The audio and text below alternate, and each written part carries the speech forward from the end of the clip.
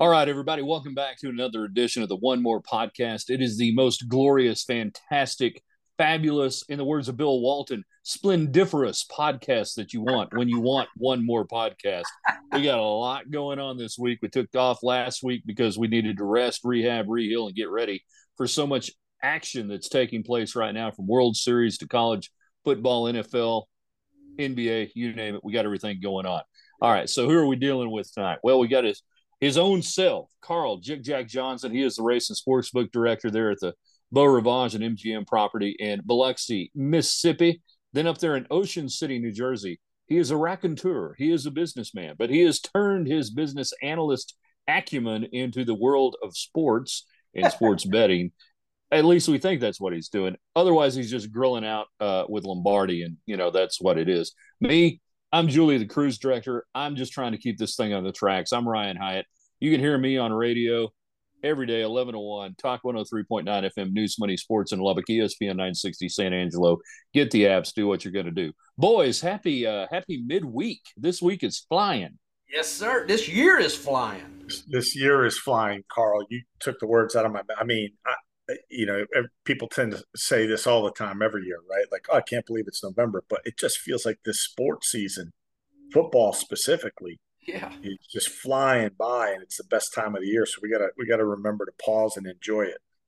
Everybody's got your Christmas decorations up this week, right? I mean, Halloween's over; it's Christmas decoration time, right? My fat ass is going to be on that ladder this weekend, Ryan. I mean, I'm getting after it this weekend. I'm a big Christmas lake guy, so yeah, just hide the small children. There's going to be a fat guy on a ladder out in his front yard. You got to take pictures of that, Bill. Oh, man. Nobody needs to see that. No, that's the problem. Every time he does, it ends up on Lombardi's show on VSiN on Saturday or Sunday. And it's like, hey, look at this. This is what I got to deal with in my neighborhood. I thought it was a gated community. Instead. Yeah, Chris Farley had fat guy in a little jacket, and Lombardi's got fat guy on a ladder. Yeah. All right. Well, what we love to do around here, we break down not just games, but also the ideas of why you might get behind a game, betting theory. There's so much more to just handing out a pick. We can teach a guy to get a pick, or we can teach a guy how to fish. And we try to teach a guy how to fish every week on this. And when you go fishing by yourself in the dark, you end up betting on Texas Tech against Baylor. That's at least what I heard. So, hey, Carl, let's start it off with you. Not to the Sharp Report yet, but just maybe a couple of games that you've been focusing on that you're seeing something out there that you kind of like. What do we got this week? Wow. I mean, so first off, they're just, I'm telling everybody right now, they're just going to have to beat me with this one, but I am going to be on Tennessee. Tennessee catching, I think they opened up catching 9. I think that's now down to 8. But very interesting game. I can't wait to hear what you guys think about the game and that number. To me, that number seems like it's big. And then how can you pass up? You got LSU, Alabama. What a weekend. Then we got not that we get into it a whole lot, but we got Breeders' Cup Friday and Saturday. I mean, this is a huge weekend. I'm not sure who has more horses right now, Tennessee's offense or what we're going to see at the Breeders' Cup. Tennessee's got a bunch. They run the same way. I'll tell you that. We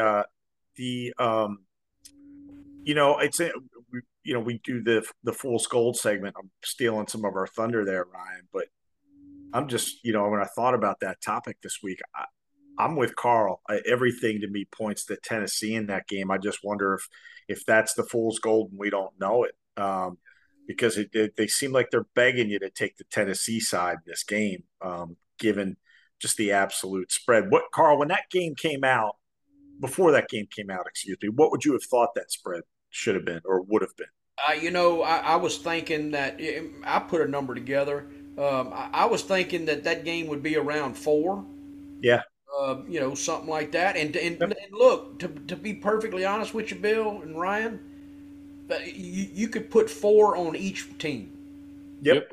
You could make Tennessee a 4-point favorite there. You could make Georgia a 4-point favorite there. And I think you get the same type betting that you're getting right now. But I don't know. I was flabbergasted when I seen 9, and I just, fool's goal or not, I'm freaking biting. That's the whole point of the Fool's Gold, Ryan. You talk about it. I mean, you came up with that topic a couple of weeks ago, but it's not like Fool's Gold has that whole theme has a clear answer to it any week, right? It's just you No, instinctively want to go to that number for the one side, Yeah, but sometimes that's the number you should have taken. yeah, I think what's really interesting on this game is you've got Tennessee, which is obviously a national brand, but has kind of been out of the national limelight the last several years. Georgia has been there. And I wonder, when we price in a team like Georgia, are we pricing in this year's Georgia team, this year's Georgia defense? We I thought a don't couple think of we weeks are. ago that that we thought that Alabama defense. Well, it's Alabama. They ran rough. Tennessee just ran through the secondary. So which Georgia team are people looking at and betting on this week? And then we have I use it all the time, the recency bias of, wow, this Tennessee team must be great. Look at what they've done. yeah. This is to me, a great example of, what do you believe? Your eyes, this year, the stats, anything. And I agree with you, Carl. You could throw out almost any number on this game, and I go, yeah, sounds about right. Yeah. Go play it.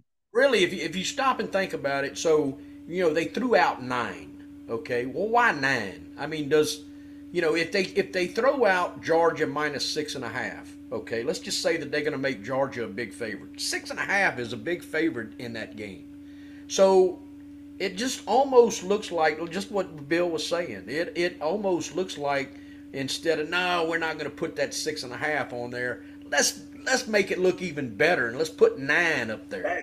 That's exactly the way I thought of it. It just it wants to suck you in, that 8, 9. I mean, and Ryan, you bring up a great point. I don't know what Georgia team they're factoring in, and I'm not sure Georgia knows who they are yet. Yeah. Because early in the season, that 9 would have made total sense. Even if you took that first couple of games, Georgia, then you had this middling Georgia, Yeah. and now are they staring at that 8, 9 because of what they did to the Gators? But I don't know. I don't know who the Gators really are this year. So it's a weird number. It's a weird number. It wants you to take Tennessee. But I don't know which Georgia team's going to show up. And I couldn't agree with you more. I mean, we started this year. I've said it time and time again. I've heard others talk about it. Like, that Alabama defense that was hyped coming into this year hasn't even come close to living up to the hype. And by the way, we all know I'm rooting for Alabama this year, but you can show me as many hurries as you want out of Will Anderson. Last time I checked, he's supposed to be destroying people. So thanks for the hurries, but that shit counts in the NFL. It don't count in college. In college, if you're a dominant player, you get to the goddamn quarterback. Yeah. Yeah. Another point I want to make about just asking a question. Let's just say that Tennessee had not yet played Alabama. So they're putting 9. They put 9 on that game after Tennessee played who I think is one of the top 2 teams in the country. I don't care what they say. Alabama, to me, Alabama, Tennessee, 1 and 2. And you can put them 1 or 2. It don't matter. But think about that. They put that 9 up there after Tennessee squeaked out a victory against Alabama. What would that line be had they not yet played? And it seems like they're staring at the W in that game, which they won the game, no doubt about it. Yeah. But boy, it took a lot to win that game, right? You got some squirrely officiating.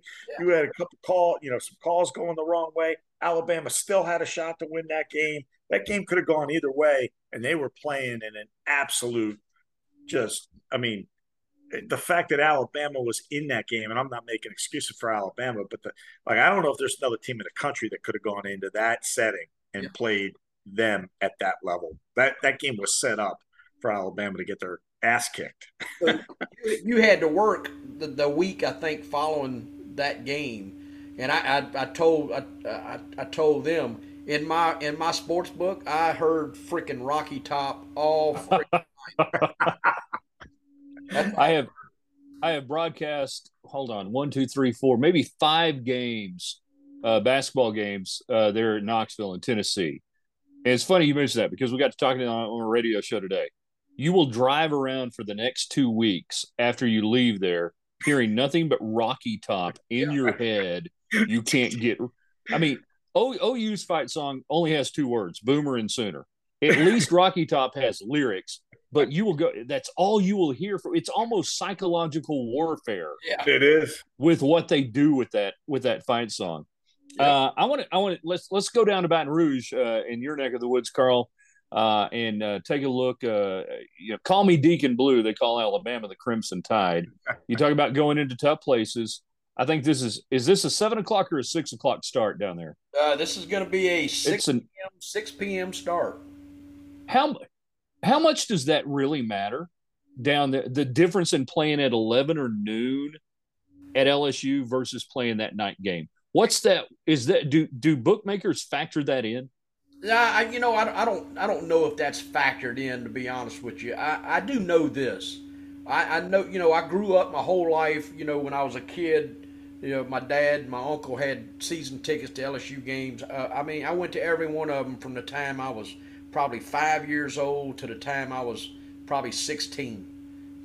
So basically my whole childhood, I went to those Tiger games. We used to go to Pit Grill afterwards and eat. It was a fun night. And I can tell you that those coon asses down there in the bayou, when they play those 11 o'clock, Bill's laughing, but it's the truth. When they play those 11 o'clock morning starts, they don't have enough time to drink. When they get to sit out there and do their couchon delay and their tailgating, and they get to drink all night, they are louder at the 7:30 kickoffs, much more than they are the 11 a.m. kickoffs. So I think it plays a huge difference. But look, in this one, Alabama's no stranger. I mean, those people down there in Baton Rouge, they can say all they want. They know Saban's probably the best coach in college football. They're gonna pretend like they don't like him because he left there and went to Miami. But in all fairness, they love him. And look, that's a big number on the game. I was going to say, we're conflating topics here. So again, apologies. Yeah, we're just all over. It's all. Yeah, we're all over. But throw it on the wall. We're going to see what sticks tonight. I just want to know what the CFB folks think about the fact that the number 6 team is basically 14 points better than the number 10 team, apparently, on the number 10 team's turf. Right. I mean, I got to tell you, just in my gut, I don't sweat this game for Alabama at all. I don't know whether the hell they cover or not. Maybe you get a backdoor situation. But if you force me to take a number here, I'd take Alabama on the 2 touchdowns. I think this could be a game that's kind of tight along the way until you get sort of mid-third quarter and Alabama just pulls away. I could see that happening. I see the same thing what Tennessee did to LSU. I think it's going to be a similar game. It's going to be like, 42-14, something like that. I just don't see – and LSU, has not done anything really, in my opinion, to impress people this year. I don't know what – that's a whole nother subject of what the hell they're doing at number 10. But, you can wish teams into the mix, but that's a wish. That's a hope. That's not reality. That's not the number 10 team on the board. I agree. I think no, go ahead, Carl. Well, I was going to, Bill had texted earlier, hey, what do you think about LSU being number 10? And I said, man, that's way overrated in my opinion. And then I started looking at, the little first poll that they come out with. Hey, he got LSU at 10 and Tulane at 12. I hadn't seen a top 15, top 20 like that in a long time. I think the one thing that maybe gets my attention about LSU this week, and it's a long shot, I'm not calling the upset, I'm just saying maybe they can keep it within the numbers. The last couple of weeks against Ole Miss and Florida, I was looking at their passing numbers and their yards per attempt, and they're going downfield more than they did for a little stretch. They're 10-9 against Florida. It's 8-9 last week against Ole Miss. Completion, 11.8, 15.2. That's where you got to attack Alabama, in my opinion. Middle of the field, deep. Spread them by formation and try to catch them in some one-on-one situations. So maybe, and the completion percentage too. How about this? Last 3 games for LSU, 71%, 71, 9, 75. That gives you a shot against Alabama. Not calling a win, but that gives you a shot. Well, no, it's very fair, and I think people want to look at Alabama, and instinctively they look at that Tennessee game. We got our buddy from the show who talks about Saban and why didn't he make an adjustment on those touchdowns that went against Alabama in the Tennessee game. But it gets back to what we're talking about. Hyatt down there, it's the fastest Hyatt we've had in years. Right. Just, same speed, same stride. But the problem with Alabama is they're not getting the pressure on the quarterback the way they need to. I actually think the defensive backs and the defensive backfield at Alabama has not been anywhere near as bad as maybe perceived. Kool-Aid has played his ass off this year. So, but that's a good point, Ryan. I get the feeling that our friend down there at LSU, who's coaching that team, this is going to be an uneven season. This isn't going to go well for him. And I think they need another year. Next year may be a whole different story with him having his feet under him for a year. But this one sets up to me like Saban's going to sniff this thing out, put his foot on their head. At least Brian Kelly has a great Southern accent. He does. Yeah. He does. Oh man! Look, he'll make it. I've got to see him eat crawfish. If I can see him eat crawfish, then I'll know that he fully transformed into a Cajun. He ain't gonna be sucking the heads on that. I can tell you right now. That's exactly right. He'll have a knife and a fork. He'll be like, "Hold on, how we got anything to work on this? Like a little hammer?" Yeah, but Ryan, you make a good point. The last few weeks, they've been completing some passes. They've been playing good football. Look, this kid that they got from Arizona State, at quarterback, he's made all the difference in the world for them. They've gotten enough skill, I think, position. I question the line play on both sides right there for LSU. I think that may be one of the biggest drawdowns athletically that we've seen over the last couple of years from the Edo and going from there is that we can talk all you want about Joe Burrow and everything else. When LSU is great, LSU has dominant linemen. Yeah. Every single time. Yeah. Multiple NFL players on that line. I don't see that right now. At least not to the extent we used to see. And if you don't have that against Alabama, you're gonna struggle. Well, that's the thing, Ryan. Receivers and defensive backs, and quarterbacks, running backs, they're all the shiny objects in the room in football, right? People don't think about that. Ultimately, and I know it's a cliche, but it's absolutely positively true, and people forget it. They get caught staring at these shiny objects in the room that are running all over the field making these plays. Yep. But it's amazing what happens, how good a running back can look when you get a line that blocks. It's amazing how good a quarterback can look when he has time to throw. And it's amazing how good a defensive backfield can look when the defensive lines get into the quarterback. That's right. And it all comes down to line play on both sides. It really does. You're right. All right. So let's unless anybody else has another top play, I want to get to the Carl Johnson little sharp report this week, which was interesting on Tuesday, particularly on the college football front. And we're kind of hyper college football, it seems like, this week. That's okay. We can get into the NFL if we want to. But there were some interesting teams kind of getting hit hard. Yeah. So Texas Tech, one of them. Yeah, that's right. So we added a couple today. So I'll just run down a list real quick.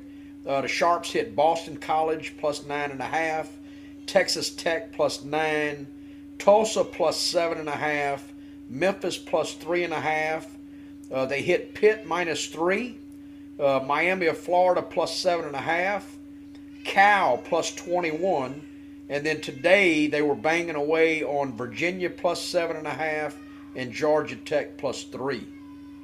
Well, can I just say one thing real quick? The Sharps can kiss my ass on Boston College because they sucked me right in last week with Boston College. That was a sharp play last week. I don't know if it was from you, Carl, but Matty Human's show, who we crow about, right? That is such a good show. If you're not listening to Matty Human's Friday night tournament So show. good.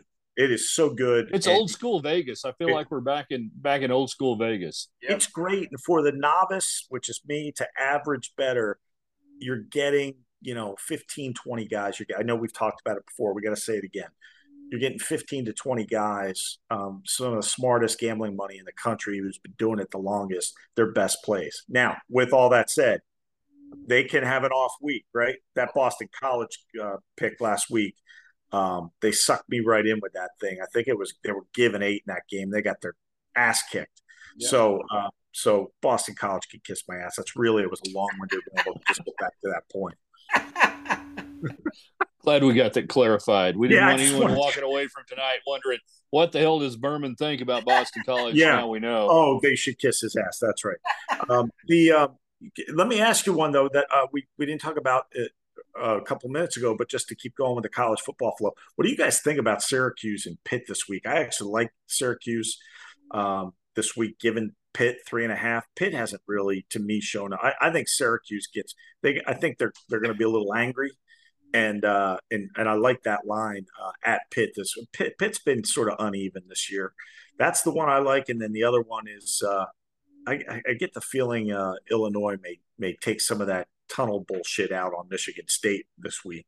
Yeah, which was a whole another situation of what the hell that was. I have no idea. Yeah, I kind of thought Syracuse was going to play a little bit better last week against. So did I.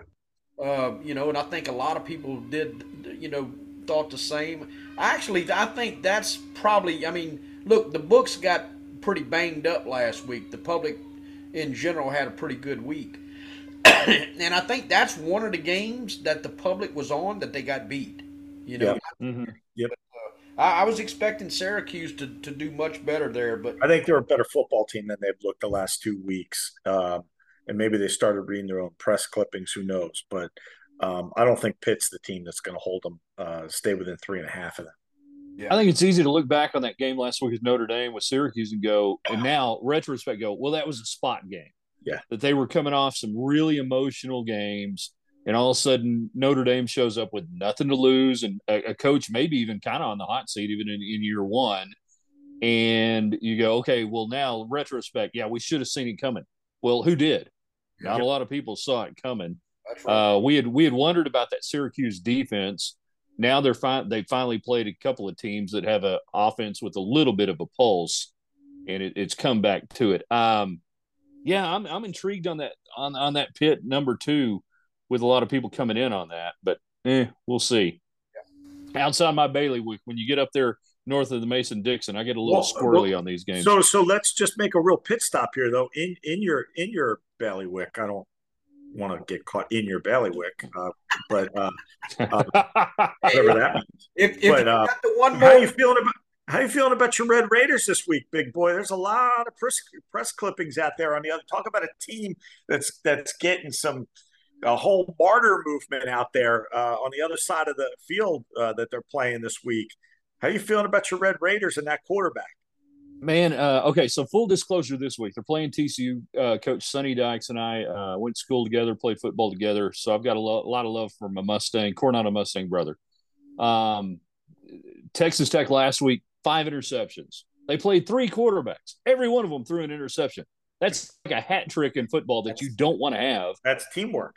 They gave everything away from Baylor that they could, and it was still a 7-point game with 2 minutes left in the third quarter until Tech started gacking it away. They came back. So to set that up and take away the score from last week, 45-17, it wasn't quite as bad as it looked. Now, TCU has got one of the most explosive offenses in the country. Only Ohio State's averaging more yards per play than TCU. It's about 7.9 to 7.6, I think, on that. TCU has the most 50-yard touchdowns in the country. They got 12 touchdowns of 50 yards or more. We talked about on the show today for Texas Tech, who likes to play tempo. With Zach Kittley, they like to get a lot of plays. They like to go fast. What do you want in this game if you're Tech to try to stay within the number or get the upset? Do you go fast and try to have a track meet and pretend like it's 2012 again in the Big 12 and the first one to 70 wins? Or do you go to a run game? Do you try to do something that nobody's really done this year against TCU, and that is frustrate them, take away possessions, run clock. And after 2 hours of radio discussion, we came to the conclusion that we just don't freaking know. That's weird. I mean, you've got two shows, Ryan, that I'm aware of now, including this one, that's the ultimate conclusion every week. Yeah, we just don't freaking know. I think Texas Tech has a chance. TCU has done a great job offensively, and they've done just enough defensively. They got inside the number against West Virginia last week, which is a tough place to play, whether West Virginia's any good. But they had that trash garbage touchdown that if you had West Virginia or you had the under, that at the end of the game, my high school teammate kills me on that. But they've done just enough defensively. So anytime I see that 10 number in a conference game, even though home games have been huge in the Big 12 this year, which is why I think Kansas State and Texas, the Texas backers, you've got to say, okay, we're going to go against the trend of the home team. I think Tech, and this is so Captain Obvious, if Baron Morton, the young quarterback, doesn't give you a -2 deficit in turnovers, you've got a chance to stay within 10. That number hover around 9.5, 10 o'clock, that's just a way wicked number to me. Now, if it goes to 10, I think you're okay, but I don't like 9.5. I mean, by the way, that's something to think about, just gambling overall, right? Like, so, people have been killing Belichick this year, right? And I know I'm jumping to the pros, but I'll jump back.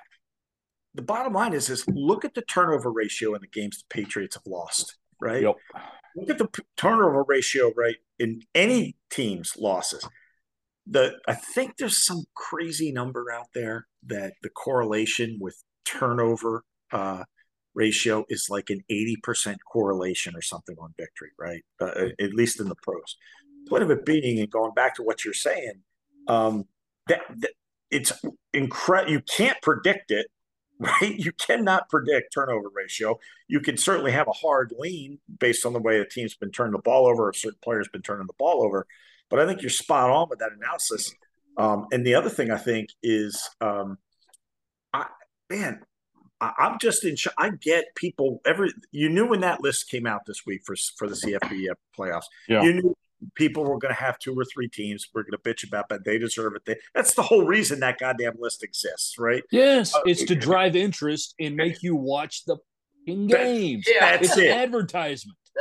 We don't know who's in that room. For all we know, God only knows who's making these decisions, whatever. But the point of it is like, okay, I understand TCU's playing well this year. I understand what their schedule looks like. But can we just like pump the brakes a little on TCU? Like, they've looked good in other years. They look great this year. But like, just pump the brakes a little bit. I actually think TCU, I don't give a shit that they're undefeated. Based on the teams in front of them, maybe ex-Clemson, I think they're kind of where they should be. They're better than Clemson. Yeah, I agree. Yeah. They're better than Clemson. Anybody else out there? No, but they're better than Clemson. Yeah, I agree. So, like, all right, so were they off by 1 spot? All right, fine. But, Alabama's not the 6th best team in the country either, based on their schedule and who they've played. I don't know if they're 1 or 2, but I know they're not 6. So, again, a long-winded ramble to get back to the fact that I think I kind of like the Red Raiders in that number a little bit this week. There's some sharp money that's played the Red. I was telling Ryan before we went live here. There's quite a few sharp money guys that come in our place. Got on Texas Tech earlier. I like the sharp guys, particularly when they get on the Red Raiders. Except for Boston College. Exactly. Right. All right. Did we get all the sharp plays in? Did we get everybody's fool's gold for this? I think we kind of just rambled around and got it. Yeah, we got within a horseshoe throw of it. Yeah, I mean, I think the fool's gold game for me has got to be the Georgia-Tennessee game. I mean, it looks like they're just going to have to beat my ass with it. I mean, I'm just willing to accept defeat in that game. I'm telling you, I'm betting my money on Tennessee. If I get my ass kicked, that just happens. But you know what? You know how many times I'm talking about literally have said that in my life, and somebody's kicked my ass. I just want to be yeah. just state that for you're going to have to beat my ass. Okay, I'll beat your ass. Okay. Yeah, we'll do that. Yeah, I mean that's how I feel about it. I'm betting Tennessee. I try not to give them the opportunity anymore by the invitation. But Well, it's the speed, Ryan. yeah. It's only if they can catch you. Now, my problem is, in the words of Ron White, I had the right to remain silent. I didn't have the ability. And that's what gets me in trouble. I wanted to explore with you guys, because you guys can come to it from two different angles, multiple angles on this topic. And we talk about bankroll and bankroll management. And here we are. It's the most glorious time of the year. We got NFL. We got college football. NBA is back. I'm hearing rumors that the NHL is playing. We got college basketball starting up. We still got freaking baseball that will never end. Yeah. Even though Mattress Mac is going to whip everybody's ass in Philadelphia. Speaking of beating asses, yeah. Yes. So from that standpoint, all of these people around the country, new to betting, they've got it opened up to them. How do you manage that bankroll and realize there's no way I can pay attention to 5 sports? Most of the sharps narrow it down to 2, sometimes 1. Yeah. Carl, I'll start with you.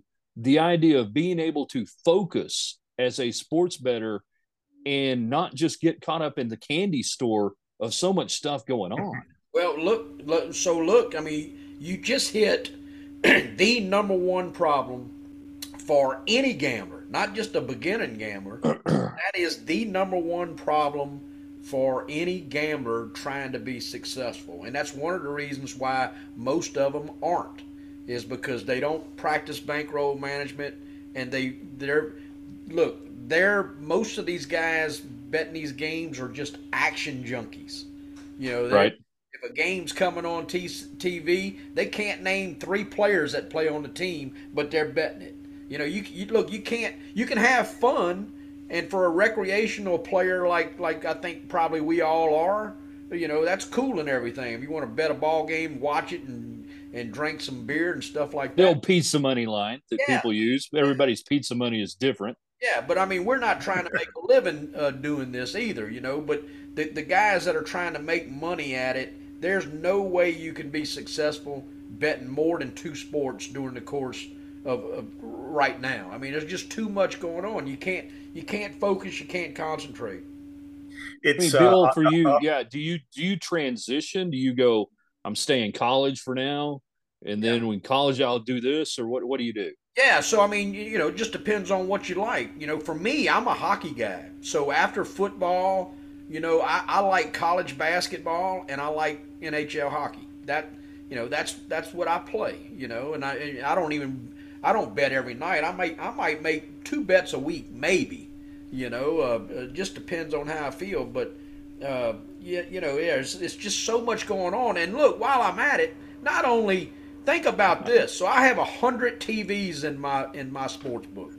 Yeah, but they weren't on at 5 a.m. this morning. Oh, that's right. I had my ass there at 5 o'clock to cut the TVs off for some film work. But my point is that I have 108 monitors in there that I can put stuff on, and even 108 sounds like a lot, but the way the seating is that you'll have 3 or I like. Really control like 9 screens. So I put all the, I got my big screen and I got 2 quad big screens right next to it. And then the rest is going to be requests by players that are sitting at the restaurant, sitting at the bar. So I run, what happens this time of the year is I ain't got no goddamn TVs. I got 20 million sports going, and if I got one guy in there that wants to watch, the high school game on TV, I try to accommodate. It's unbelievable how many games we got going on, and we don't have enough TVs, and I got 108 of them. The question is how many remotes do you have, Carl?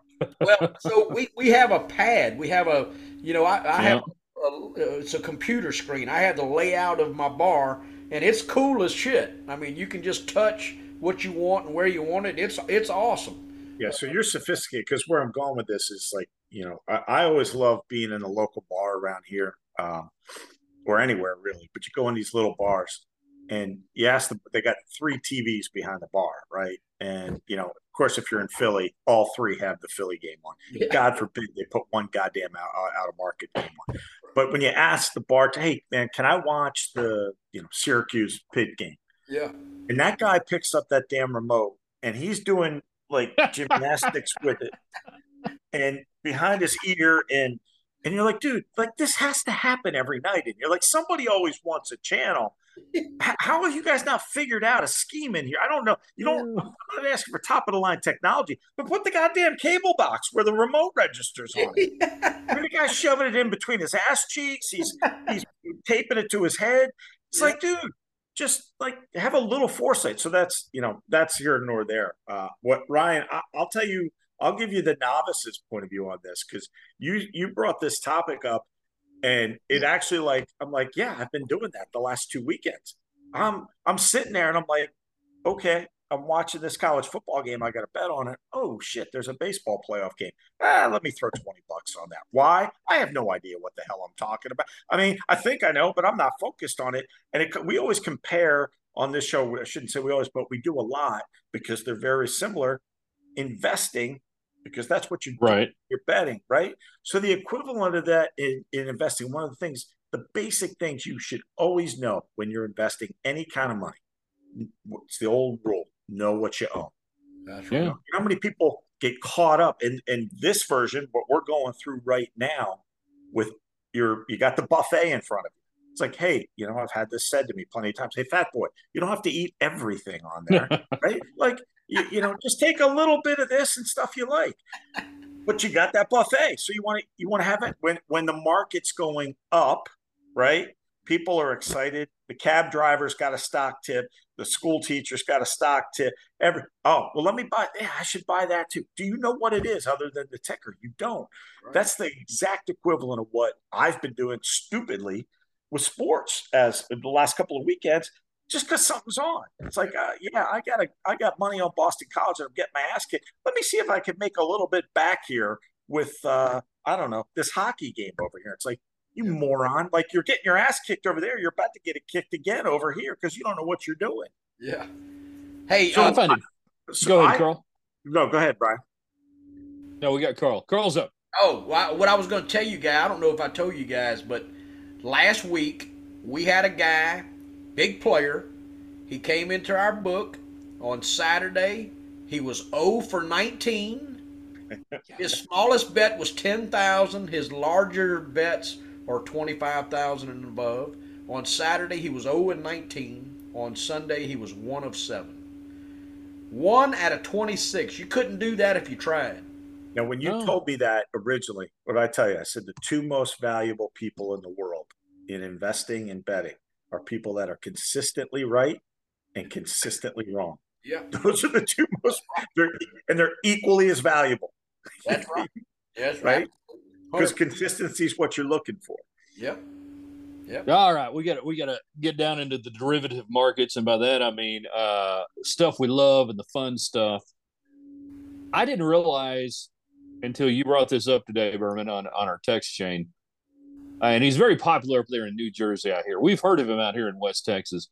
Bruce Springsteen. He's a singer. He does some stuff. He got a band or something.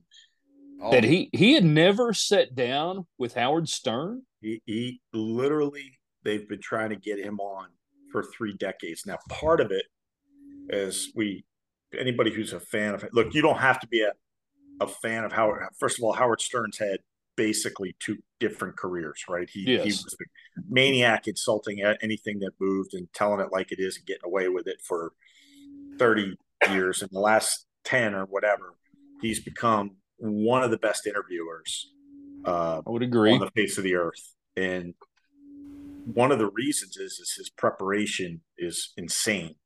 But secondly, he's got a format that nobody else can use. He literally will take a guest and go 2 hours with them. Exactly. The reason Springsteen had not been on there, and they touch on it a little bit in the interview, is because Howard had ripped him years ago when he got a divorce from that model and married Patty Cialfa, and had a lot to say about Patty, had a lot to say about his wife and all that stuff. But water under the bridge, that's probably at least a significant part of why he had not been on there. The reason we're talking about this is um, if you can get access to it, that interview with Bruce Springsteen went, I think, over 2 hours this week.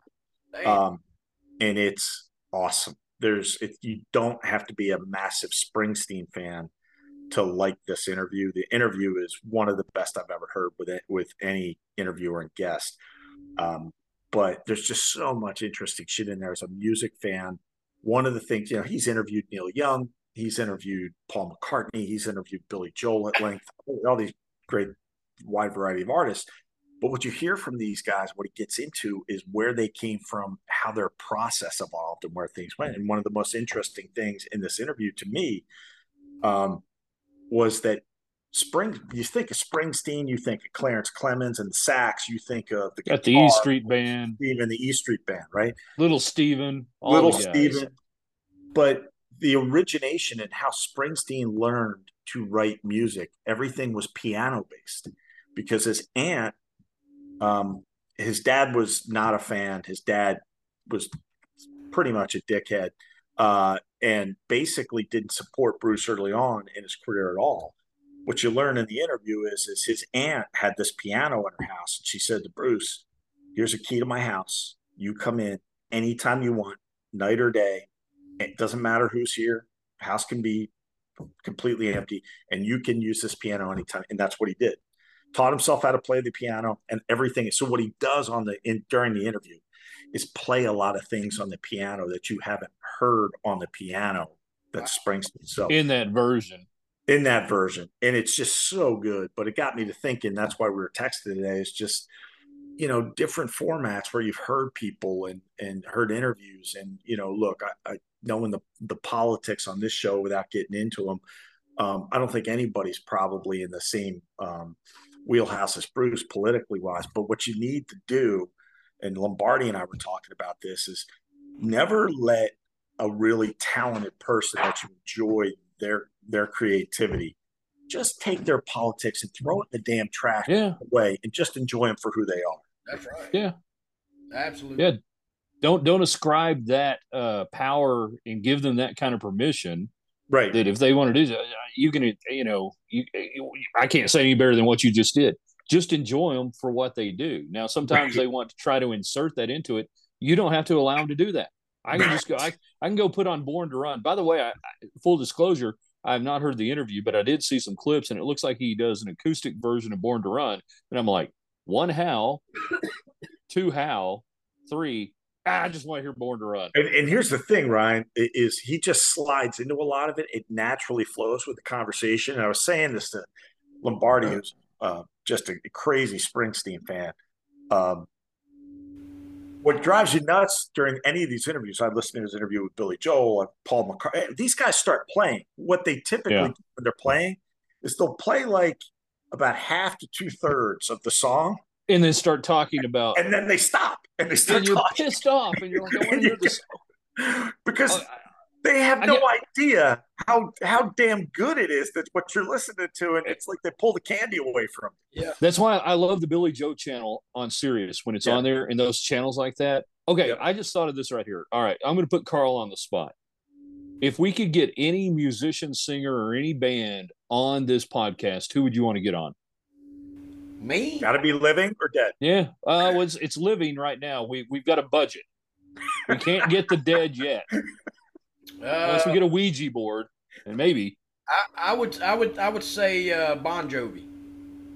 Really? Wow. Yeah. I was not expecting that answer. Yeah, no, I mean, I like all music really, but outside of Leonard Skinner, I'm a big Bon Jovi guy. I got it. When you come up here, we are going to the Garden State Parkway, and we're getting a picture together at the Bon Jovi rest stop. Oh, it's got big Bon Jovi lit up letters on it, and a light up guitar. So I've seen them. Every time they came to Baton Rouge or even close by, Lafayette. I'm a big Bon Jovi fan, and Bruce Springsteen also. But and Leonard Skinner. So that's and then the Eagles. So that's who I listen to mainly. It's a good mix. What about you, Bill? You get anybody on? Throw out the boss. Throw out Springsteen. I would say, the boss wouldn't have been my first. I love the boss, but I'm not as huge, like a off the charts fan. I would say for me, he wouldn't fit this format that. I am a massive James Taylor fan. Oh wow! So that would be not necessarily a good mix with the three of us.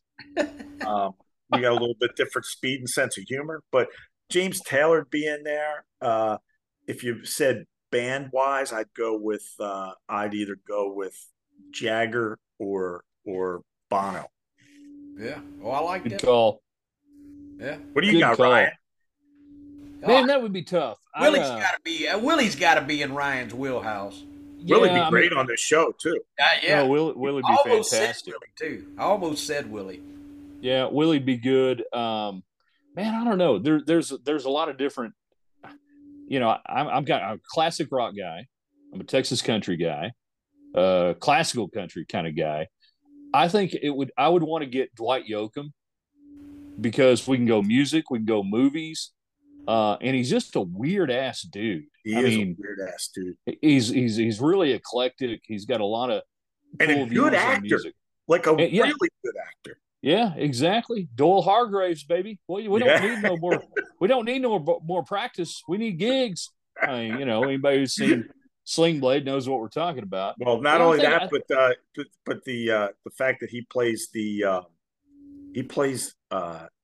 Reese Witherspoon's stepdad in Four Christmases, which we'll get into Christmas movies, a couple of weeks down the road. That he's excellent in that.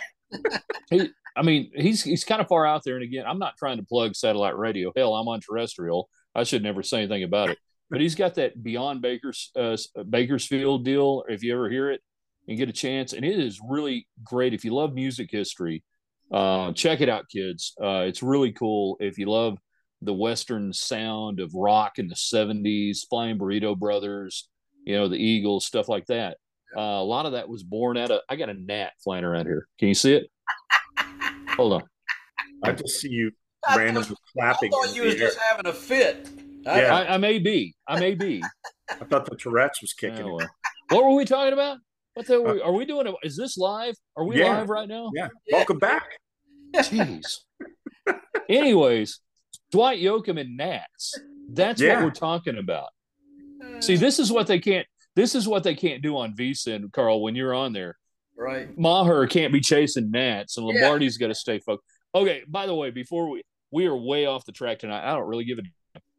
All right. So this Saturday, when you go on with Patrick Maher and Michael Lombardi on VSiN on Lombardi Line, and it's usually around Central Time. It's around 9:45, give or take.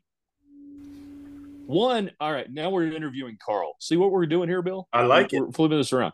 All right, are you tired of the fascination of, hey, Carl, what you eating today? Look, like nobody else eats, like no other guest on VSiN ever has a meal, but we've got to know what Carl is eating. Look, it goes beyond that. I mean, really, we laugh at that all the time. I mean, Lisa has a fit. I literally, I'm not exaggerating. I get a minimum of 20, 15, 20 direct messages almost every Saturday saying, "Hey, what's on the menu? What do you eat?" They want it. Really? Yeah. I mean, they want it's the most asked question. I would say, I don't know. You tell me, you cheap bastard. Stop asking. Bring some food over here. I mean, people come to the book and they ask me, "Hey, what you eating today, Carl?" I mean, it's unbelievable. Here's what you do this week. Because you know it's coming. You be ready for it. And when Patrick throws it out there, say, "Patrick, I've thought long and hard about this. And I hate the example I'm setting for America. I'm going vegan." Oh no! I'm having green beans and carrots. They'd never believe it. A little. Never believe that. That ain't gonna ever happen to me. No, I ain't gonna believe it. I found a place. I'm telling you, this place is gold. It's a shack. The one with the chicken earlier this week. Yeah, Barnyard Pimpin' is the name. That looked awesome.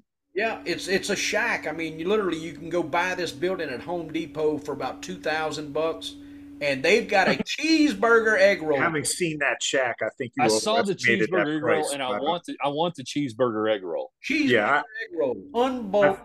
I think you overestimated that shack price by about 1,500. Having seen it, by the way, that picture. I don't know if that's a full $2,000, but that is the kind of place Yep. that you absolutely should stop and eat. Oh, Sounds like the old Samurai Deli: cheeseburger egg roll, cheeseburger egg roll, cheeseburger egg roll, no Pepsi. right down the road from me. Hey, I gotta ask. Now that we're into food and everything else. All right, so Lombardi's always putting out the Lombardi's chop house or whatever, Yeah, steaks or whatever. Oh Is yeah. that a legit deal? What's going on with that? that is not. The guy has no relation to him whatsoever. He's a South Philadelphia butcher shop, one of the best in the city. Awesome, yeah, but literally no relation to him. I don't even know how they met, but you see those cuts of meat. I mean, Yeah, that's not the steak those guy. tomahawks are awesome. That's not where he gets the tomahawks. He gets those by off of some mystery connection off the turnpike in New Jersey. Yeah. It's like a bad scene of Sopranos. I'm not exaggerating one. Guy in a velvet jumpsuit gets out, opens the trunk. Yeah. What do you want? You got the goods. I mean, I told him one time, just text me your location. I'm not going to go with you, but if something happens to you, I want to be able to get the steaks. Right. We got to save the meat. Yeah. All right. What do you guys want to finish up on tonight? I mean, we've kind of I've enjoyed the hell out of the show tonight. I hope everybody else is liking it. We've just kind of been a little free for all, and that's the way it ought to be sometimes. Little free for all. A couple football games we didn't talk about. We don't have to get into a lot of detail, but there's a couple interesting numbers out there. I will throw those out. We've got the Thursday night games. That's a whole show we could do on Thursday night pro games and how weird they are. Yep. The Texans getting 14 at home. Right. That is a 72.5% winning percentage when you're getting 14 at home. Now you say, okay, holy shit, that's a big number. Yes. Now it's only a 12-game sample. It's 8-3-1, the home team. But I got a feeling the Texans, they may just, I mean, with all that shit going on down there this week, a lot of internal turmoil, everything else, would not shock me if they're able to cover that number against a very good Eagles team. That almost was my fool's gold play. And then Miami giving 5 to the Bears this week on the road. 30-game sample, that's a 64% number in Miami's favor. Wow.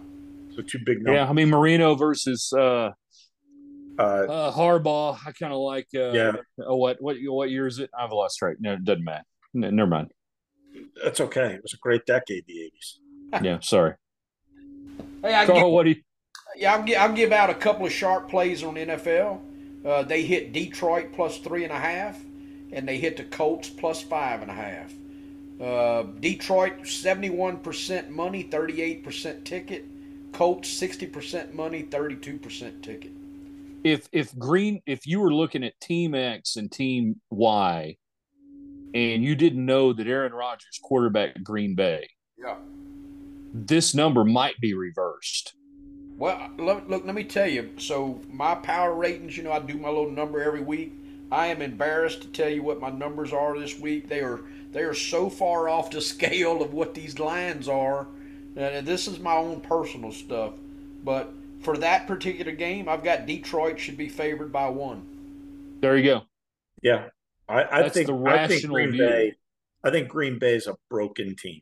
I think whatever we thought about them, we thought wrong. And the fact they didn't get anything done at the deadline, I think there's going to be a lot of shit being stirred in that locker room. And Bill, did you catch Aaron Rodgers when he said in that interview, he says, it might be good for us, we'll get exposed? Yeah. I mean, that seems like he wants for that whole team to get exposed that there's a problem there. It's a cry for help. Yeah, it was a cry for help. Absolute cry for help. We've all been there, Ryan. Listen, that's what our show's all about. It's really this whole show is basically an hour-long cry for help. 3 guys crying for help. All right, hey, pull up your shirt, Bill, so everybody can see the Charleston Chiefs. Rock on. Yeah. By the way, Paul Newman made a lot of great movies. He never made a better movie than Slapshot. and rest in peace. I looked up the name. We were talking about this before we came on the air. Yeah. Andrew Duncan, yes, who played announcer Jim Carr in Slapshot, passed away this week. Great character in that movie, and as Ryan said, one of the great sports movies of all time. Yep. Between him and Jim Brockmeyer, I don't know who my broadcast heroes are, but they're right there neck and neck. All right, we're going to wrap it up. You guys follow Carl at JicJac Johnson on Twitter. It's Bill Berman at Bill Berman on Twitter. I think I got that right. There's nothing weird in there. At Berm right? Bill, but that's all right. At Berm Bill.